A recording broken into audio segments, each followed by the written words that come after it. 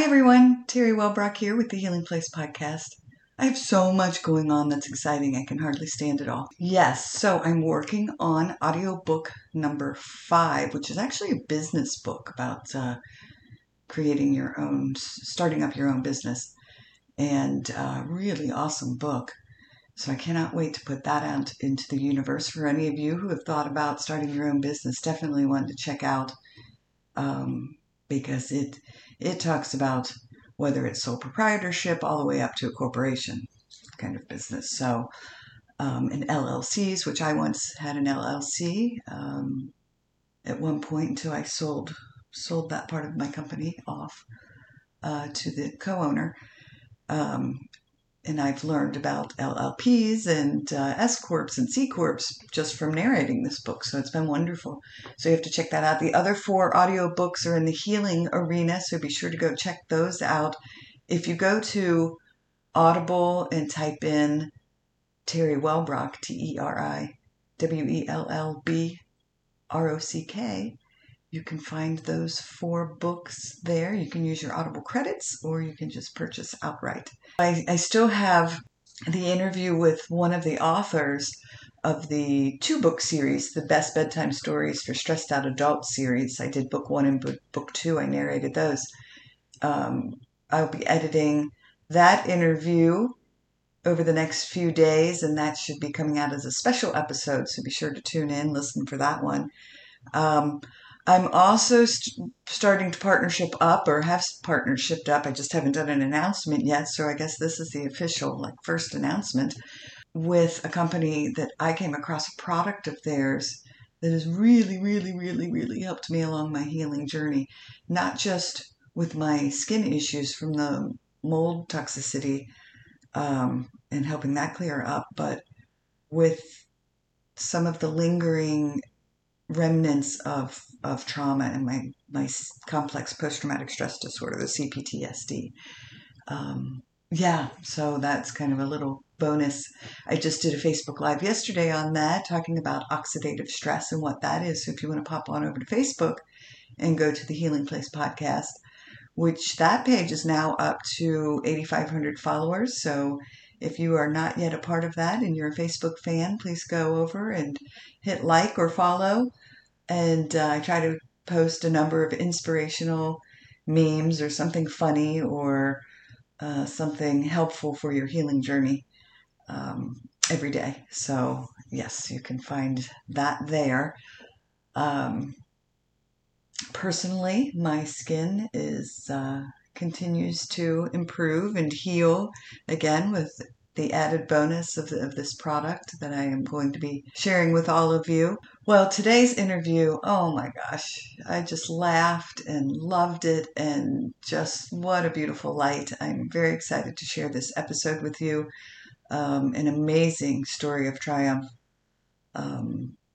Yes, just be prepared to be amazed at this incredible story of triumph. All right, now for the show.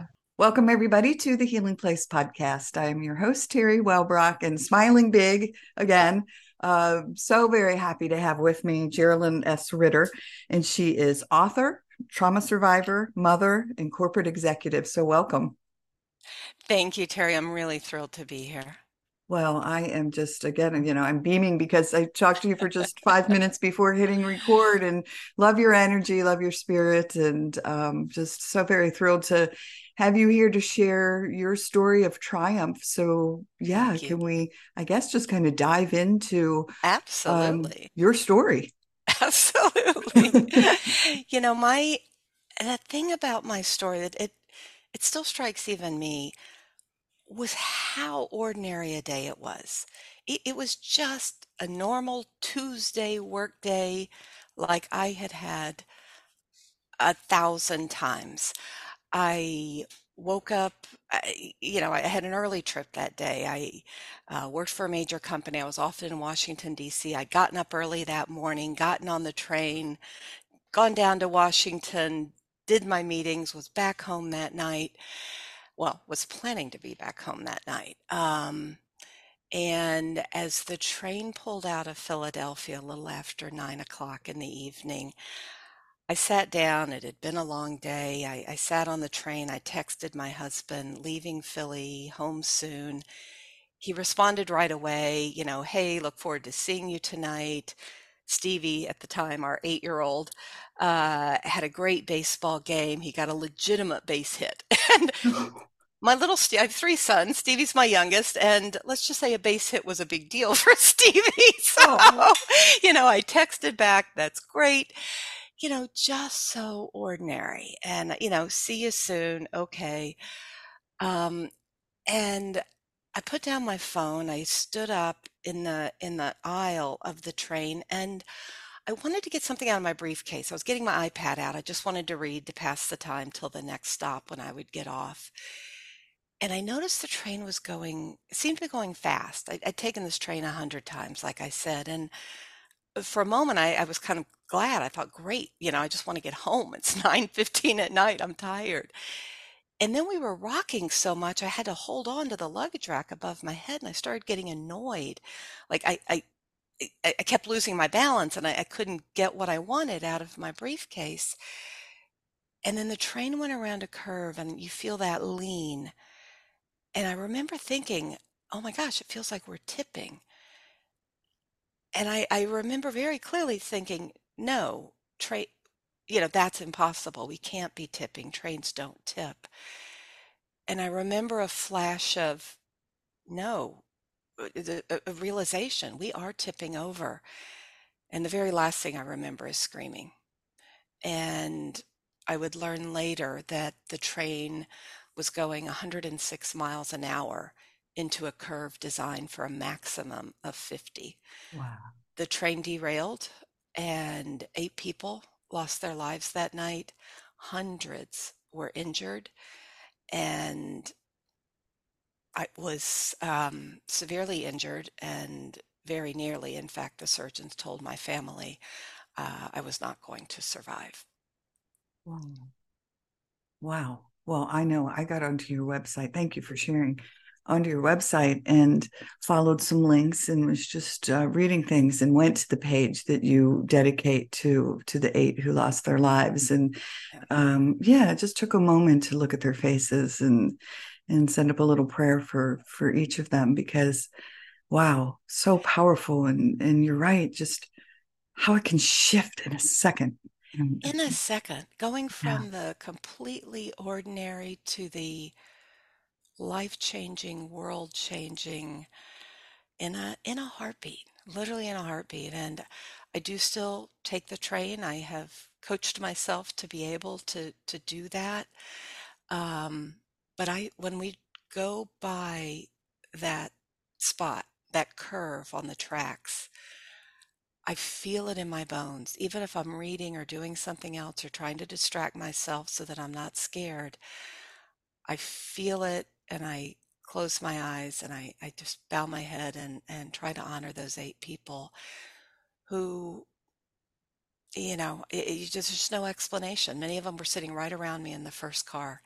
The first car of the train was the business class car. It was the only business class car, so there are good records of who was sitting there and that sort of thing. I remember there were not that, it was about 12 people, 12 of us on that car, and some of those faces were sitting right around me. And so, by the grace of God, I'm here talking to you, but right. I am always conscious of those that did not make it home that night. Yeah. Well, you say you felt it in your bones, and I know the name of your memoir is it Bone by Bone? It is, and Yeah. I was very severely injured. So the title has kind of a double meaning. It's an allusion to, of course, the very gradual process of healing bone by bone. I would have a dozen surgeries. I was on total disability from my job for about 2.5 years. I was on a ventilator, immobilized in ICU for quite a long time. And healing is not a straight line. I learned painfully that, you don't get over one bump and then it's just a nice straight line improvement every day. Don't I wish? It's Right. a more crooked journey than that, with ups and downs. But the trauma can also be very alienating. And as much as I had a loving family around me, I had great medical care, I had friends and colleagues that wanted to do nothing more than support us. Nobody can understand. Nobody can really understand. And, as the pain from my injuries wore on, as the reality that I was not going back to work anytime soon, that I couldn't even get out of bed, get to the bathroom by myself, much less drive or get up to the second floor of my house where my bedroom was, as the reality of my situation sank in, um, and the pain wore on, that feeling of disconnectedness was really tough. And there's an amazing poem by Emily Dickinson called "There is a pain so utter it swallows substance up." And it talks about that disconnectedness, the dissociation that they say is almost a hallmark of trauma.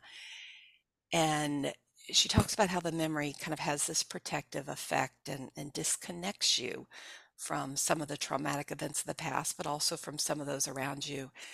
And the last line of the poem is, and there then you go safely, where it with an open eye would drop you bone by bone. And so that's why I called my top book. That's why I used that phrase in the title of my book. Oh gosh, I had goosebumps went down my legs. Oh my gosh. So when I went through EMDR therapy for over 4 years, for my trauma in my childhood and in younger years, I had been through two horrific bank robberies 3 months apart by the Oh, same perpetrators. oh my And during the goodness. second one, I was trapped between two gunmen. Oh And my so I goodness. had to choose between running towards death or death because the highway was in front of me with a bunch of, Oh yeah. fences and trees, and I couldn't go that way, and a house Right. behind me. So it was like, which direction do I run to get away from this? So when I would go back into EMDR, Right. it was always as if, uh, because the therapist takes you back into the memories, Hmm. it was as if I was watching a movie. And so what you're talking about was that dissociation. It was as if I was watching it happen to someone else. And I'll never, ever forget, maybe about year 3 of this process, um, just sobbing. And my therapist said, what's happening? And I said, for the first time, I turned my head when we returned to that particular moment in time, and I was seeing it through my own eyes. And so I I was Interesting. back in my body, like I was able to be comfortable in this body. I no longer had to dissociate. So that's what I was when you were talking about it. Yeah, you're right. How Exactly. powerful trauma and our brains and our bodies can be in protecting us from that trauma. And I remember in some of those early days realizing that I could deliberately leave my body, and I would go there when I couldn't take it. Sometimes at night when I was in ICU, I'm on a ventilator, you're immobilized. So it was blink once for yes, blink twice for no.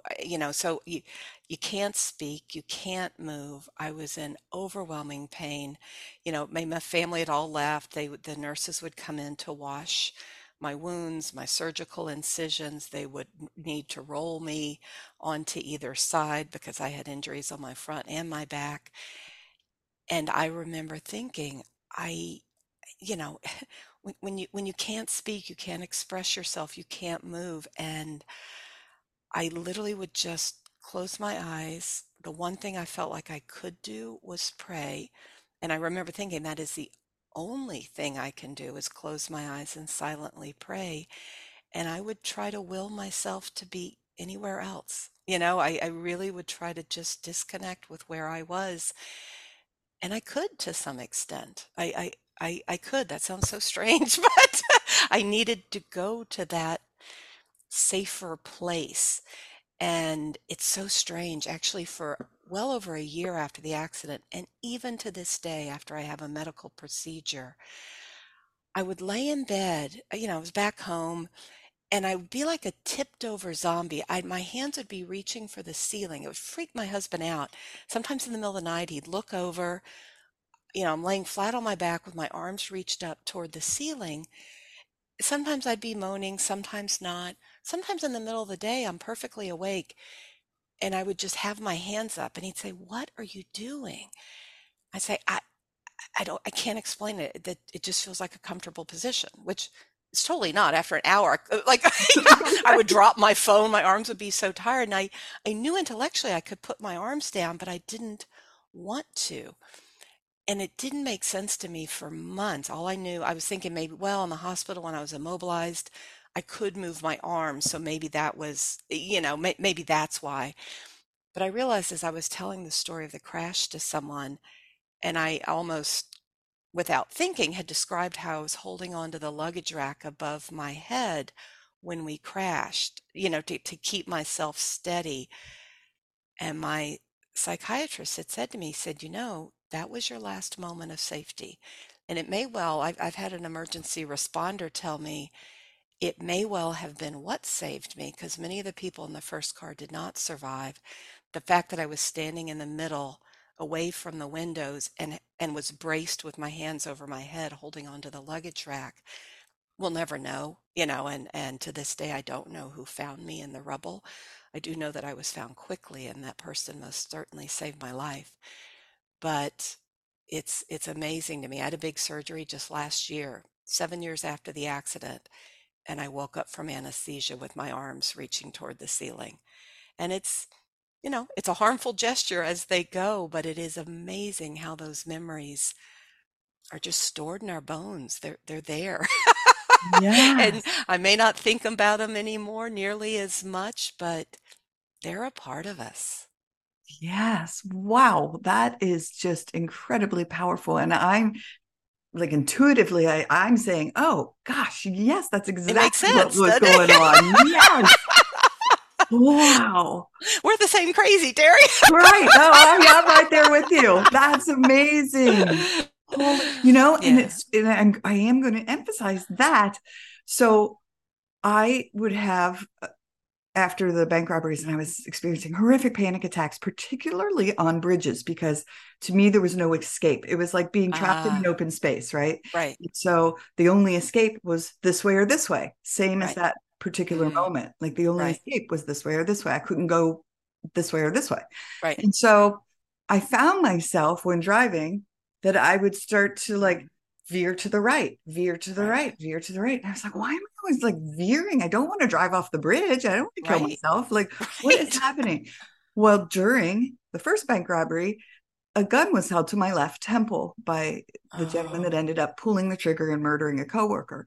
And oh my so goodness. to me, having that, I was always trying like get away from the scary, to get Yeah, away from that makes the perfect sensation. sense. And so once we realized that, we, again, like you were able to do some coaching and training work, brain rewiring stuff, and Right, yeah, help that recenter itself. But it was my brain saying, get away from it, get away from right, it, go right, right, right. go that way. Well, and intellectually, you know it would be much safer to drive in the middle Right. of the lane, Right. but our nervous system is just dialed up, and your brain wants to protect you with what it knows for some reason, and that rational voice can get drowned out.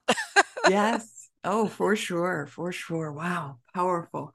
So now you've put this book out, which Mhm. is your story of hope and triumph. And now do you do speaking engagements and travel and talk to people about it? I do, and I didn't start out to write a book. In the beginning, my husband would search for me all night long. My three sons were calling hospitals. We're looking for our mom. She was on the train. So the whole family was really traumatized that night. And I was a Jane Doe. Nobody knew who I was. If you think about it, if a guy gets thrown out of the train, he probably has a wallet in his pocket. a woman probably has her bag, her wallet's probably in her bag, under the seat, on the seat, somewhere else. And so it does haunt me that they were pretty sure I was dying. I was life flighted in a helicopter to a fantastic level one trauma center. They got me into surgery right away. They, were able to keep me alive until my husband did find me the next morning. Um, but it was touch and go for quite a while. And but in the beginning, when it became clear that I probably would live and that I didn't have a major brain injury, my chest was crushed. Most of my abdominal organs were either destroyed or perforated in the wrong place. My pelvis was broken in half. I had big traumatic, penetrating wounds, broken my neck and my lower back, but fortunately in just such a way that they thought my spinal cord was going to be okay. Um, but we were just so grateful. We were just so grateful. I knew that other people had not survived, and I may have been immobilized on a ventilator and blinking once for yes and twice for no, but I was there. And as the weeks passed, some of the things they were worried about, overwhelming infection, that kind of thing, did not come to pass. And it became more and more we weren't sure about the quality of life, but that I would live. And then I go so unrealistic. You're determined to be positive. You're grateful you lived. I had always been kind of a planner or a hard charging person. I had a, career that I was very proud of. And I just thought, well, you break your arm, heals in about 6 weeks. I'm calling my boss saying, I'll be back by the end of the summer. And I remember my mom telling me she would leave the room when she would hear me say that kind of thing because everybody knew that it wasn't true. But nobody wanted to dash my hopes. And summer came and went, one more surgery, call my boss again. Oh, need a little more time, another couple months. And I eventually got very depressed because I was missing all of these unrealistic milestones I'd set out for myself. I felt like I was failing recovery. Maybe I wasn't trying hard enough. Maybe I was wallowing, a lot of sort of self-blame for why am I so unhappy? I lived. I don't deserve to be unhappy. I should be happy. I'm the lucky one. But it's hard to be grateful for pain for that long. And I started just taking notes because so many people were doing such incredibly kind things for me and my family. Or my boys would say something. I mean, they were 8, 12, and 15 at the time of the accident. And they would say something. I thought, oh, I just want to remember that. So I started, taking notes. And it wasn't until a full year after the accident, like I said, I didn't set out to write a book. I usually don't keep a diary or a journal. I just haven't been that person. And I'd had a really tough reconstructive surgery. I'd almost died again. I'd coded after the accident. They'd had a hard time resuscitating me, back in ICU for a week and a half. And I was in my wheelchair and I went in to visit work, after I got out of the hospital, just to say hi to folks, just to say, hey, I'm still here. Don't forget about me. And I remember going into the CEO's office and just saying hello. And he was very kind. He'd always been a wonderful mentor to me. And I was telling him about this latest ordeal. And he said, Geralyn, you have to write a book. And I said, nah, Ken, I don't want it to be like, look how strong I am. I survived, or self kind of glorifying. I said, I didn't do anything to deserve to survive that those other 8 people didn't do or wouldn't have done. And he said, no, no, no, no. You're thinking about it all wrong. He said, you have a story to tell and it can help people. And he said, you have a witness. And he quoted scripture on me, which I never expected coming from the CEO of a Fortune 50 company. But he said, the Bible says, don't hide your light under a bushel. Let it shine so that all can see the glory of God. And he said, you can help people. And it was like a light switch went on. It was like, put the story out there And if nobody buys the book, nobody needs it, great. I'm glad nobody needs it, right? I'm glad nobody else is kind of going through that sort of experience. But if it helps one person, if one person draws hope or something in there makes them smile or laugh, or they try something in their own recovery from whatever's troubling their life that they might not have otherwise have tried, then some little piece of good came out of this accident that otherwise is just a black hole in my life and a source of so much pain. And that helps me put it in perspective. So it's a very long answer to your question, but that is why I wrote the book. It's why I pledged from the beginning I wouldn't make a dime off of it. I donate everything that comes in to the American Trauma Society or to they have a program within the American Trauma Society. It's a peer support network for trauma survivors, the Trauma Survivor Network. So I donate, any proceeds that come in from the book, but um I'm glad that it's out there, and when I do have the opportunity to speak with medical professionals about the patient perspective on trauma, or professional groups about restarting your career after years out of the workforce, to me it's one thing positive that I can do with this experience. So I enjoy appearing on fantastic shows like yours and just trying to connect with listeners because everybody has something.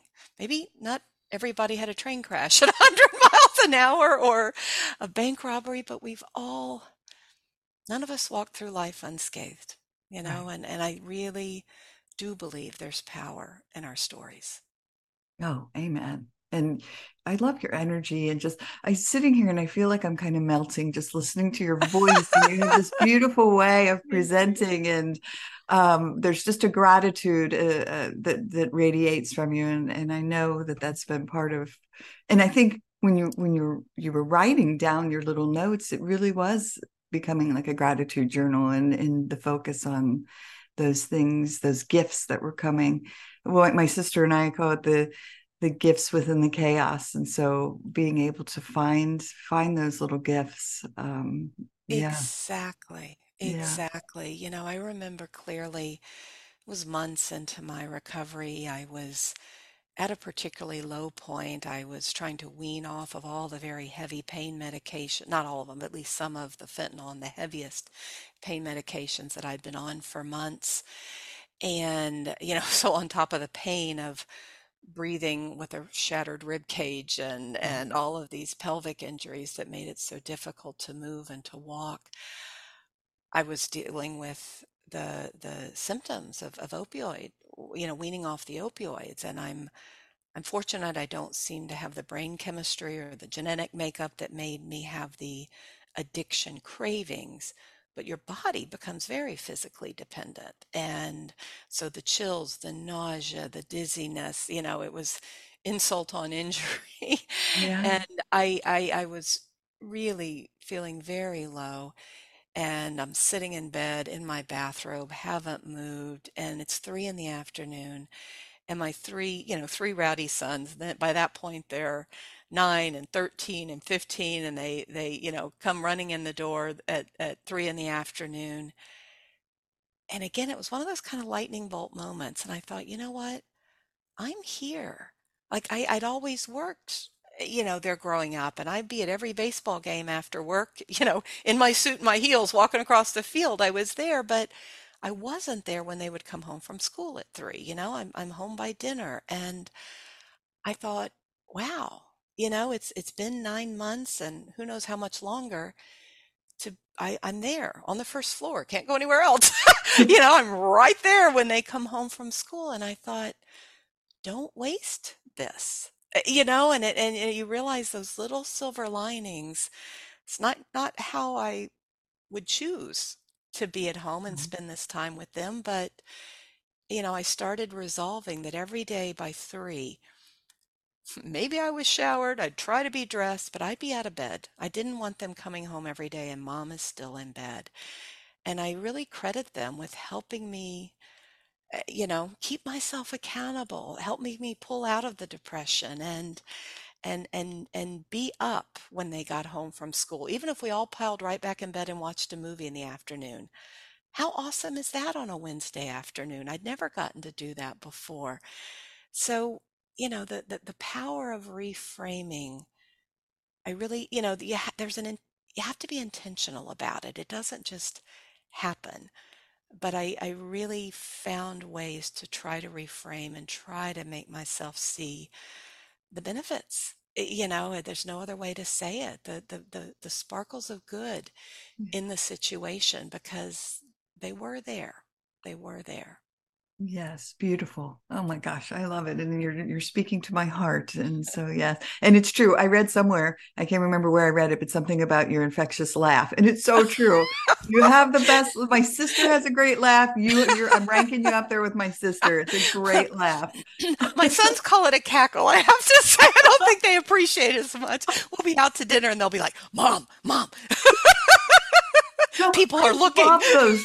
When I'm in a restaurant and, on the other side of the restaurant, someone just throws their head back and sets it free, I will Exactly. start laughing at my table because I'm like, I love hearing a great It's laugh from across the contagious. restaurant. Exactly. Exactly. Oh my gosh. Well, I could sit in here and talk to you for hours, but I wanted to give you an opportunity to certainly talk about anything that maybe you feel moved to talk about. Oh goodness. I'm often asked what I take away from this experience, and there's no one thing. Excuse me. Trauma does change you. It's you don't move on, right? You move forward. People talk about getting your life back. You don't go back when it's has such a profound effect on you and your family. But um, for me, the toughest thing was always dealing with the uncertainty, dealing with not knowing. Doctors didn't really know how well I would recover, whether my pain would eventually fade and I'd be able to manage it. They still don't know, will I need more surgeries down the line? Every year the answer seems to be yes. For something different. It's kind of a new surprise, and the diagnosis is sort of like, well, you're you. But it is okay. It is okay. And the balance between being optimistic and being grateful, but holding yourself to that cold, hard realism. That was one of the toughest things for me. And to this day, getting that balance right, being optimistic, keeping a good perspective, seeing the positive, it's huge. But as I learned early on, being unrealistic, it just sets yourself up for failure. There's a great story I read in one of my favorite business books, and you may know it. It's told by Admiral Jim Stockdale. He was a prisoner of war in Hanoi in Vietnam, and he was interviewed after that harrowing experience as a prisoner of war for years. And he was asked, how did you make it through? And he said, I never doubted. I never doubted that I was going to make it out, and this was going to be the defining moment of my life. And they said, well, who who didn't survive? Who just mentally, emotionally couldn't, you know, cracked? And he said, oh, that's easy. The optimists. And it's not what you expect him to say. He said, they're the ones that said, we'll be out by Christmas, and Christmas would come and go. We'll be out by Easter, and Easter would come and go. We'll be out by the summer. He said, and they died of a broken heart. He said, I never lost faith that I would get out, but I also had to accept it wasn't going to be on my time. I couldn't do anything about the timing, and it was going to be a lot longer than any of us thought we could manage. And that balance, that tug of war between acceptance, and the optimism that things will get better is tough, and it's different for everyone. I think rupture of a relationship or it's a medical crisis. There is that balance that for me was one of the most difficult, but I think one of the most profound learnings coming out of the experience. Yeah, I'm so glad you brought that up because it is my nickname for the longest time was Glitter Shitter because Oh, I love that. because I just like the epitome of optimist and Right, positivity and like how looking at life through rose-colored glasses. Like, well, we will right. get through this. But I also realized that through it all, I was also having this undercurrent of real being a realist of Yeah, well, look, you've been through this trauma stuff before, and this is the journey, and hang on for the ride. You got to get yourself through this. right. So yeah, you're right. It is a balance of facing the reality of not dissociating and trying to live Yep, from that place of dissociation, right. but being in the reality of it, but also say, having the faith and the positivity and the all of that intertwined with it. So yeah, that's great. Thank you for that story. It's great. And the last thing I'll say is, people have heard of post-traumatic stress, but not that many people have heard of post-traumatic growth. But it's real. I mean, Yeah. there are papers in medical journals about that phenomenon.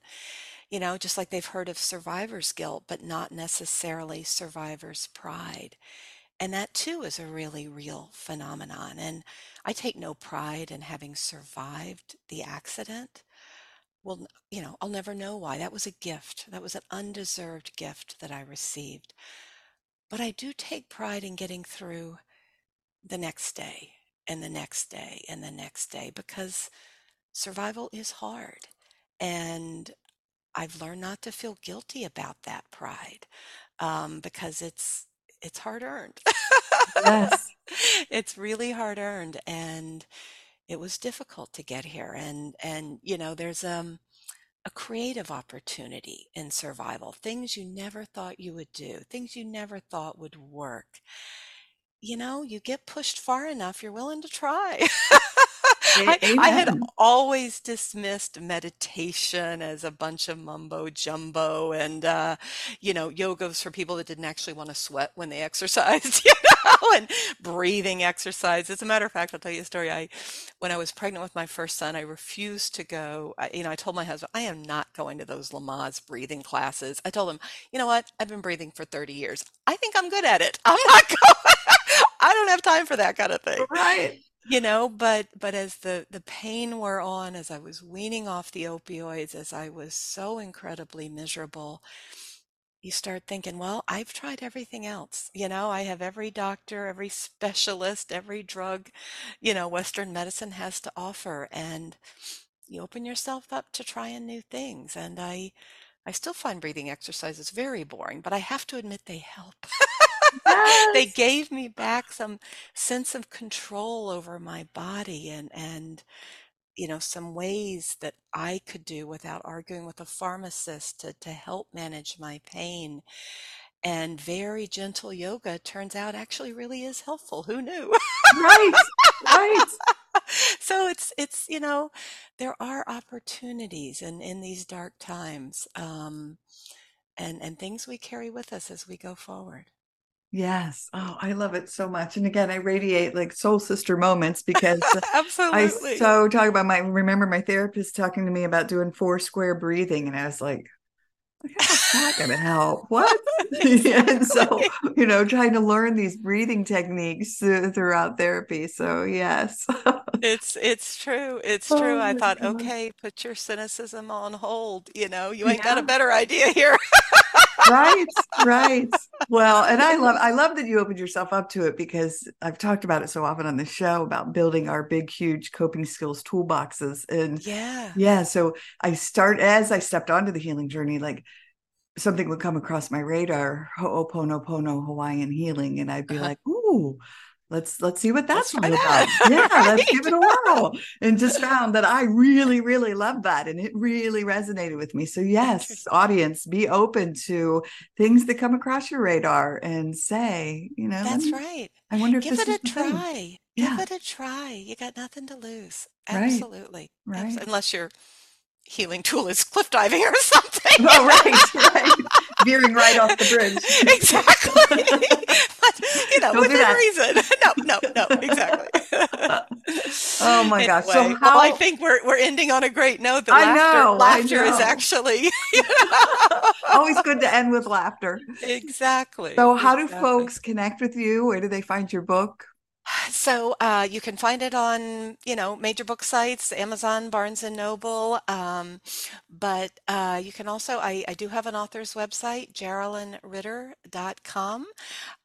You can read more about my journey. I try to post resources, other books that helped me on my journey. So, especially if you're a reader, please check it out. And there's a way to connect with me there. I do a fair amount of podcasts, and if you'd like to know where I'll be speaking, I do try to post that on my website. I'm also pretty active on LinkedIn, although more from a professional perspective than my personal journey. But we can't separate those pieces of who we are. So Right. please, I'd Right. love to hear from folks. Awesome. All right. Well, it's just been such a joy. Thank you for, yes, blessing me, my audience Oh, with your story and your beautiful light. well, thank you for what you do, and thank you to your audience. So we started this by saying we believe there's power in sharing our stories, and I just love that you help folks do that. So Awesome. all the best, and Awesome. thank you so much. Thank you. Thank you. All right. Well, everyone, thanks for joining us today on the Healing Place podcast. And remember, until next time, be gentle with yourself. Thanks. Bye bye. Hey, everybody. Terry Welbrock again. Just wanted to thank you for listening to the episode today and remind you to visit my website as well, terrywellbrock.com. You can sign up for my monthly Hope for Healing newsletter, which is also jam-packed with information and strategies and blog pieces and guest blog pieces and links to shows. Thanks for, again, being here and being a part of this healing space. I very much appreciate you. All right. Bye-bye.